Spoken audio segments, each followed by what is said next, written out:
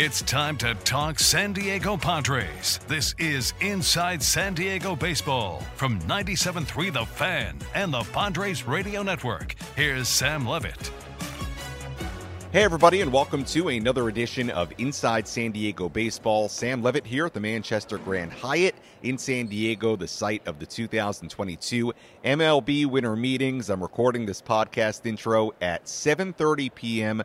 Pacific time, and a little bit different today because most of the other radio and TV stations have already packed up and gone home. I am finishing up the podcast here and recording this intro on what was a really busy Wednesday, especially very early in the morning here in California. The big news, and probably the biggest piece of news from this winter meetings, Aaron Judge early this morning here in California, reportedly agreeing to a 9-year, $360 million deal to go back to New York, back to the Yankees. Now, the part of this that got really interesting was that later on in the morning, Bob Nightingale reported that the Padres offered Aaron Judge a 10-year, $400 million contract before he agreed with the Yankees, which obviously was an eye-popping number, and it would be reported later on that the Padres and Aaron Judge did meet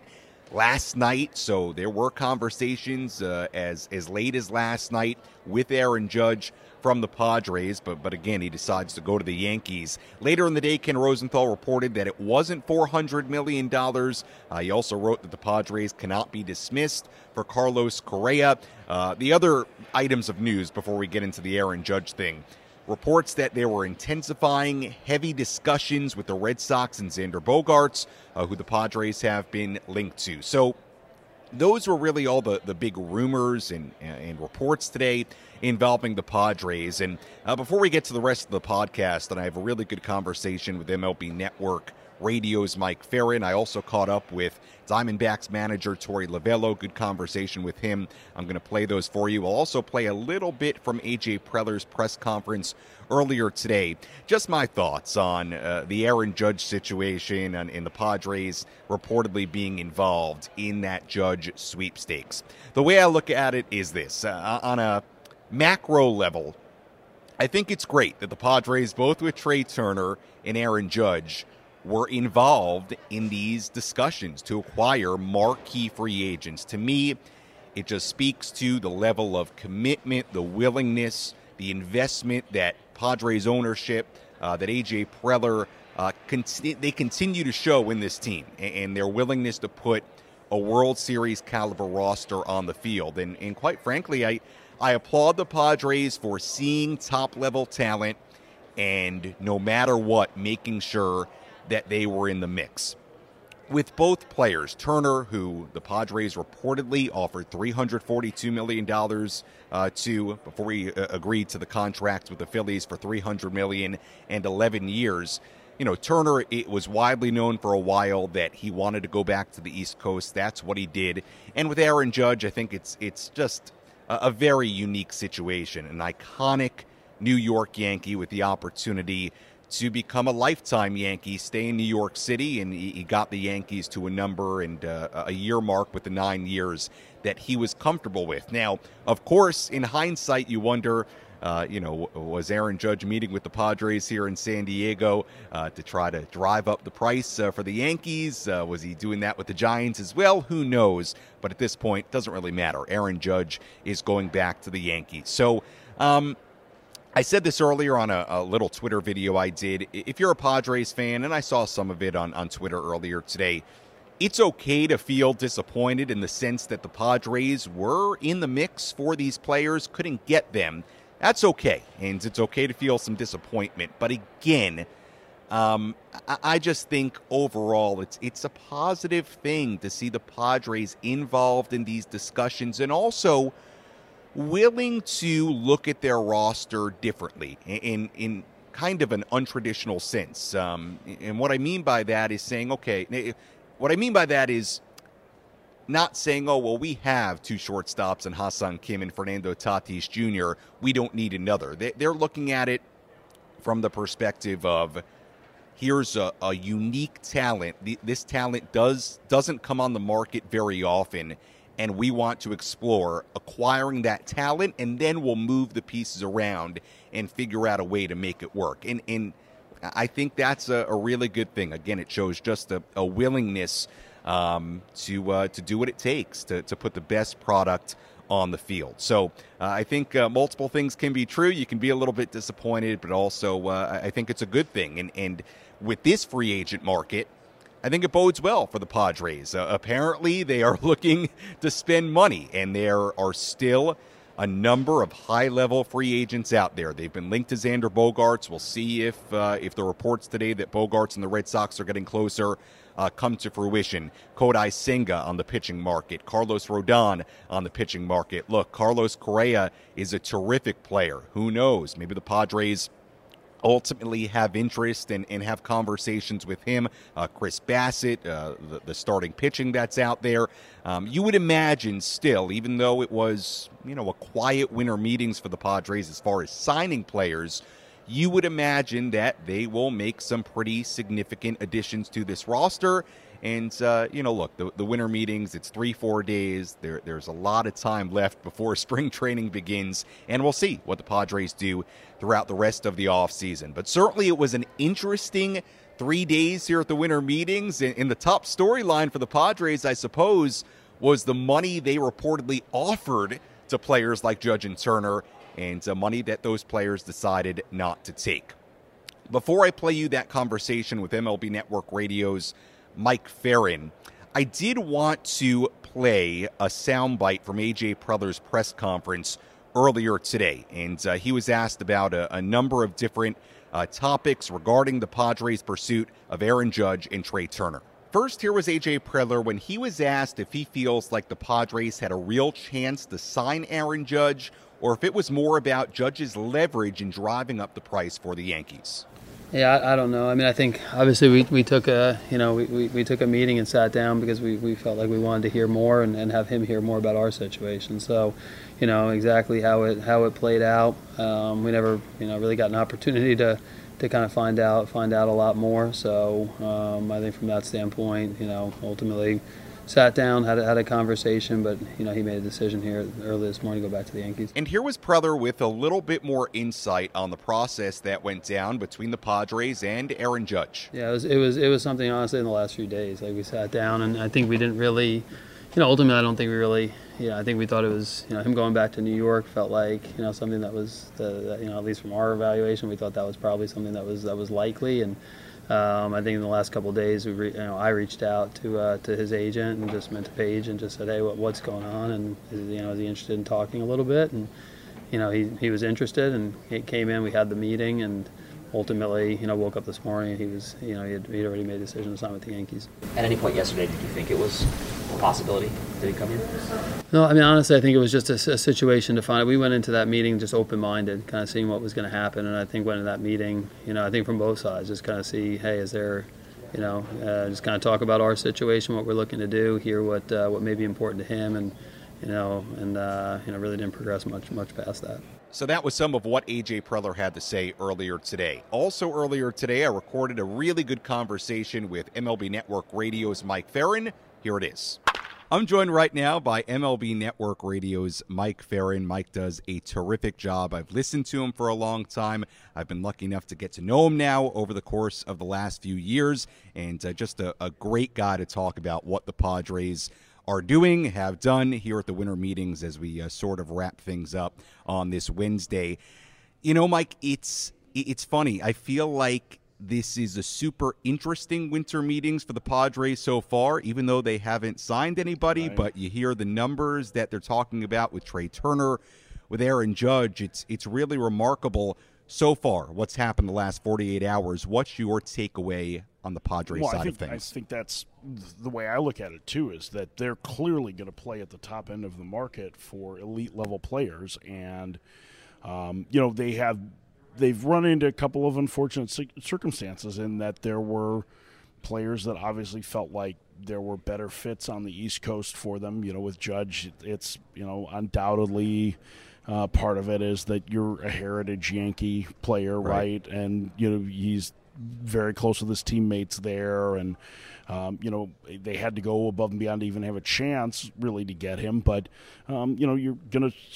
You can kind of understand where Aaron Judge is coming from and wanting to stay there, and what's $40 million between friends, and with that in mind, Trey Turner too is from the East Coast, very close to the number of members of the Phillies organization. His wife is from just outside of Philly, right. So all of that factors in. But I think as you look at the rest of the market going forward, whether it's Carlos Correa, or I guess maybe even Carlos Rodon, although I think that's a little less likely, but Kodai Senga, Brandon Nimmo, maybe even. Yeah. Like if you're playing at the top end of those guys and playing at the top end of the salary pyramid, then I don't see why you wouldn't keep trying to push forward for those guys. I could mention Xander Bogaerts in there too, but it does feel like, at least as we're sitting here now, that right. Bogaerts is heading back to Boston. Yeah, that was the report earlier today, and then I just read something from Ken Rosenthal about an hour ago where he didn't link the Padres to Carlos Correa, but he basically made the case saying you can't count him out, and who knows, because we know that they've got the money to spend. I guess out of all those guys, you mentioned Bogaerts, and we've mentioned Correa, and you mentioned all the guys, Senga and Rodon. Do you feel like the Padres, before this offseason is over, have to add one of the higher-tier players in this market, or no? Do they have to? No. I don't think that they necessarily have to. They clearly have needs, right? They need someone who can play one of the corner outfield spots, I think, right. Preferably right. Could they upgrade in center field based on Trent Grisham's production in the last 2 years? Yeah, I think that's a possibility. They need somebody to play first base / DH. They could certainly use that. They need another starter. But, they could accomplish a similar amount, for a similar amount of money to what they offered Judge. They could probably fill multiple holes if they right. wanted to. And at some point, that's what the pivot is, right, is that you go from being a team that is looking at the top of the market, and if you're not getting those guys but you're willing to spend that money, okay, well, let's spread it out over 4 or 5 guys, and maybe it's like a Chris Bassett who has a good relationship right. with Bob Melvin, or Kodai Senga, who is very close with Yu Darvish and played with Nick Martinez, or it's a Brandon Nimmo who provides a little bit of on base at the top of the lineup, or there's a number of different spots that they could go, I think, to improve their roster, even if they don't add an elite player. And they could always try and do something via trade as well. So, right. We know that A.J. Preller likes to big game hunt. We know that Peter Seidler is one of those owners who's willing to spend. I loved his comments about, you can't take it with you. I like spending the money, right? That's what you want to hear in an owner if you're a fan of a team. And so, I think they continue to push forward at the top of the market. But I think there are other moves that they could make that would land them in a similar or even better spot than just playing on high-end guys. I agree with you. The more I think about it, the more I'm starting to think, okay, well, if they would have got Judge or would have got Turner, obviously it's a great talent, and you take it.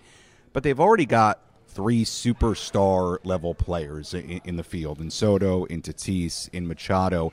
I'm starting to get the feeling, and I think a high-end starter would be a great move for them, but kind of like you're saying, it's almost more about building around that and building a complete team right now, because the core of this team, starting pitching-wise, in their lineup and in that bullpen, this is a team that as long as they do what they need to do, I think they're a 90-plus win team. Yeah, Hopefully. I think they're a good team. I think it's constructed right now. Like if you were to look at some of the early projections before teams started signing free agents, they were definitely an above 500 team. Right. And probably closer to the Dodgers than they were to like the Giants and Diamondbacks right. in the division. But, I don't know. And projection systems tend to be a little bit more conservative anyway in what the win totals look like. So I don't know if it's necessarily a 90-win team. They weren't this year, So are there things they can do to get there? Yeah. And I think, again, I think one of the things that when you have a front office that wants to add talent is that there are a ton of different avenues that are available to you. So it's not like they have to thread one needle. It's they're trying to thread multiple, or I mean, it makes it sound more complicated than it is. They're probably more using a loom weave, where Right. they can weave together a lot of different fabrics. I'm really going down a bad road with this analogy, but it's been 4 days of little sleep. Right. AJ Preller, you walk around here, you talk to different people, and you keep hearing people say he's aggressive. He will explore every avenue, and certainly, the reported offers to Turner and Judge are in line with all that. What do you hear about what A.J. Preller is like as far as trying to acquire players and in these meetings and conversations? Yeah, I mean, I think one of the things that the baseball people around A.J. really relish is the fact that he's willing to be aggressive and that he really listens to his top evaluators and how they view things. And then when it comes down to it, like, he's a tireless worker. Like, it seems like he doesn't really sleep, that all he ever does is work and play basketball. Right. And so I think that's kind of who he is. I mean, he's a scout. Like, I was talking to some folks from Perfect Game, and they have a huge tournament in October every year called the Worldwood Bat Association Tournament that happens in Jupiter, Florida. And it's an event where a lot of the players that are coming up for the next year's draft are competing. It's like the last big competition, and it's real competition. It's not a showcase event. It's the top travel teams in the country playing. And out there in his cargo shorts and T-shirt and bucket hat at like 8 a.m. before anybody else is AJ. Right. I mean, he's a scout, and he is relentless in his pursuit of talent. Now, does that make him perfect as a general manager? No, and I think that there are a lot of roster construction issues that they've had that they could probably still work through. And he could probably add some personnel people around him to try and help make that roster work a little bit better. But in terms of trying to identify and acquire high-end talent, like, he thinks you win with stars, and he has no problem paying the price it takes to acquire stars, because he knows, if you think back to his days in Texas, like, they had the top farm system a lot of the time, and a lot of it had to do with the work that he did internationally. Very few of those guys ended up becoming really good big leaguers, even though they were amazing prospects. So I think maybe the biggest thing is that he's not afraid of that at all. He's not at all afraid to go out and acquire players that are at the top of the market, because he knows how hard they are to develop and to find. When all these conversations were happening about, if the Padres signed Turner or Bogarts, another shortstop, obviously there are a lot of questions about how that affects Fernando Tatis Jr. Yeah. Like, it's one of the things we're all talking about on the station. And I'll tell you what, like, there seems to be differing opinions, because there seems to be a camp of people and analysts that think it'll be a seamless transition for Tatis if he goes to the outfield when he comes back. But there is a group that feels like people are almost forgetting, like, how special he is, even defensively, even though he had some issues with the routine plays, but how special he is. The Fernando Tatis Jr. situation as a whole, the last year, switching positions, coming back hopefully in late April. What do you think about all that? Well, I think there's even a split in the Padres organization over what they want to do with Tatis. In fact, I know there is, because I've talked to Padres officials who've talked about that, I think that's why you see the pursuit of Judge and the pursuit of Turner, right? Like, they have the flexibility to be able to put Tatis in the outfield or at shortstop and slide Kim to second and Cronenworth to first. And there is a group of people inside the Padres organization that think the best course of action is to leave Tatis at shortstop, to just leave him there. He's going to be a motivated player coming off the suspension. He's going to want to prove everybody wrong, and it's a spot that he's most comfortable. He doesn't have to learn a new position, and that might help him offensively some. So I think there is an understanding that they don't have the perfect answer, but they have real flexibility in that they can make a move that improves the club, knowing that they could ask Tatis to do one or the other and that he's open to it. Final question for you, just because it was the biggest news of the day. You woke up at 5:36 a.m. and you were greeted by the Aaron Judge news going back to the Yankees. Reportedly, the Padres offered more money. It was reported earlier in the day, $400 million. Now, maybe it wasn't $400 million, but it wasn't a formal offer, but a high number, maybe above what he ultimately got from the Yankees, was being discussed. If the Yankees don't get to that number, what do you think happens with Aaron Judge? I mean, I think he signed someplace else. Yeah. I mean, we don't know where San Francisco's number was, too. It was rumored yesterday to be around 360. So I think I think there was a number that he had to get to that he was comfortable with. And, he may have set it out as, okay, listen, it's the highest average annual value for a free agent position player in history. It's the highest average annual value for a free agent contract in history, right? So he set both records in it. So I think if the Yankees hadn't been willing to go to that number, then he probably signs with either the Padres or the Giants. Right. Like I think it's that simple. So they kind of had to go to that number. I mean, it would have been fascinating if it hadn't happened, because to see where the Yankees pivoted would have, I think you can make a case that if they had taken that same contract, turned around, if he went someplace else and something similar or even a little bit more they offered to Carlos Correa, like Correa's 4 years younger, and they would give them enviable depth in the middle infield that they could trade from to maybe bolster their rotation, or to be able to help them add outfield help. Like there are a number of avenues that the Yankees could have gone down, but clearly they value Judge not just as the player but the person in the clubhouse. What he is to teammates, all of those things. And so acquiring him made the most sense. And it was still the most likely outcome this winter was for him to go back there. Right. But, you're like, if it hadn't happened, I think we'd be going through chaos right now. It would be crazy to think what would happen if he had gone to San Diego or San Francisco. The Yankees would have had to pivot really, really quick. We were talking earlier, some of us from the station, about, could you imagine if the Padres actually signed him last night or something? What we would be doing today? It would be chaos on our airwaves. And, man, that would be incredible. I mean, it would be winter meetings in San Diego too, right? Man, this place just, it's been so much fun. I came here a lot during some lean years, and coming here now while they're good. There's so much Padres gear around town. It's freaking awesome. I love it. I mean, I love San Diego anyway. And I love the gas lamp area down around the ballpark. But to see how much brown and gold there are and just people walking to work. And it's December. These are not people that know that the winter meetings are going on. It's pretty cool. Mike, this was a lot of fun. Great to see you over the course of these winter meetings. You almost forget there's 2.5 more months of the off season to go, because you feel like everything's got to get done during these 3 days. We'll see what else happens. Don't worry, because once January 1st hit, it's going to feel like spring training is right there. I know this has been your first year and you've done a wonderful job. Thank you. But just get ready, because the panic is about to set in 3 weeks. All right, I'm ready for it. Mike, appreciate the time. This was great. No problem, buddy. Happy holidays. And finally, during these winter meetings, I caught up with Arizona Diamondbacks manager Torey Luvullo, who always has some really good insight on his team. I asked him about the Padres, the young players on his team, and more. Here was my conversation with D-backs manager Torey Luvullo.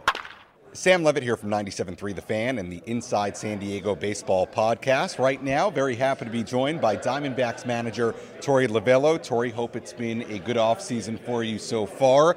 Really fun, exciting team you have in Arizona. I want to get to them in a second. First, you faced the Padres a number of times. Yeah. That's putting it lightly over the course of the last few years. You've seen this team get built in San Diego. As you watch them in the postseason and see where they are right now entering this winter meetings, your thoughts on the Padres and what they did this year? Yeah, I get a bird's eye view of them, right? A lot. We play them, and I don't enjoy playing them because they're a very, very well-run team. Bo Mel is one of the best managers in Major League Baseball. They're run by an unbelievable general manager in A.J. Preller. So they've got a great combination of things. They're bringing in the right players, and that group has combined to go out and win baseball games. And I know they beat the Dodgers, which is a big thing in San Diego. And I know that they're ready to take the next steps. And I don't think they're ever sitting still. I think Bo Mel is going to get as creative as possible. The team is going to come together in a special way, and we got to play them. Hopefully it doesn't work against us when we're playing them, but they're on the right page, they're doing the right thing, and they play the game the right way. Bob Melvin finishing up his first season with the Padres. What was it like getting to know Bo Mel and managing against him? Yeah, it's always a challenge, when you're done playing him, you're exhausted because he doesn't miss a thing, and I love that. I love the challenge of managing against some of the best managers in baseball, and he does it right. He does everything that you're supposed to do. He doesn't he doesn't take chances. He doesn't take risks. He plays the game and does it the right way every single day, and he gets the most out of his players. His players go out there and play as hard as they possibly can for him, and that's the bottom line. Torey, you have a lot of young, exciting players, whether it's an Alec Thomas, a Corbin Carroll, a Tommy Henry. The list goes on and on and on. We talked a lot about it during the course of the season. Entering these winter meetings, what were the Diamondbacks, in your mind, looking for to add to this roster? Yeah, it's hard for me to say. Our front office is all about making the moves and bringing in the talent level, increasing the talent level, and that's all they ever try to do. Whether they're sitting in a war room right now upstairs or they're in their office during the season, nothing ever changes. Today's not a different day than it is if it's the middle of August for our ball club and our front office. So we love where we're at. We love where our team's at. But we won 74 games, and we're proud of that, right? So we increased our win total by 22 games. But we still won 74 games. We got 20 more games that we got to make up somewhere. And I think first it starts with the bullpen. We know it's well documented. We need some more pieces in the bullpen. I think we've been addressing that, and we're talking that through right now. But our front office is going to go out and give me the best opportunity to put the best 26 players on the field to help us win baseball games in April, and that's the bottom line. So much young talent. Do you feel like there will be an expectation for the Diamondbacks to compete for a wild card spot, a postseason spot this season? I want us to believe that, and I want us to go out and execute at a very high level to make something like that happen. There should be. We're Major League Baseball players. We're not just going out there and trying to throw the ball around and just say that we've got the job done because we're happy to be here. I want guys that believe that they're going to win baseball games. They're going to go out there and make good things happen, and we should have that expectation. If we don't have the right guys. Finally, some really good young starting pitching. Ryan Nelson, Dre Jameson, two names that Padres fans know well. Major League debuts, 7 scoreless innings. It's like, what's going on here? On the pitching side of things, where do you feel like you're at with those young starting pitchers? We're in a really good spot. So, you've got Madison Bumgarner, you've got Zach Gallen, you've got Merrill Kelly, and then you've got really good young upstart pitchers behind them that have made Major League debuts, and a couple that you mentioned, right? So we can go a little bit deeper inside of the system. Guys that have not made their Major League debut, but we've built depth inside of our system, and we built it around good young starting pitching. So you're right. It was fun to watch Dre. It was fun to watch him go out and execute at a very high level. Great for Ryan too to do it. They need to go out and do it for an entire season. When they do, we're going to separate ourselves. And you made a really good point. That rotation headline by Gallen, by Kelly, by Bumgarner as well. So some veterans mixed in with the youth. Torey Luvullo, always a pleasure. We'll see you in San Diego this summer, and enjoy the rest of this winter meetings. I'm looking forward to it as well. Thank you very much.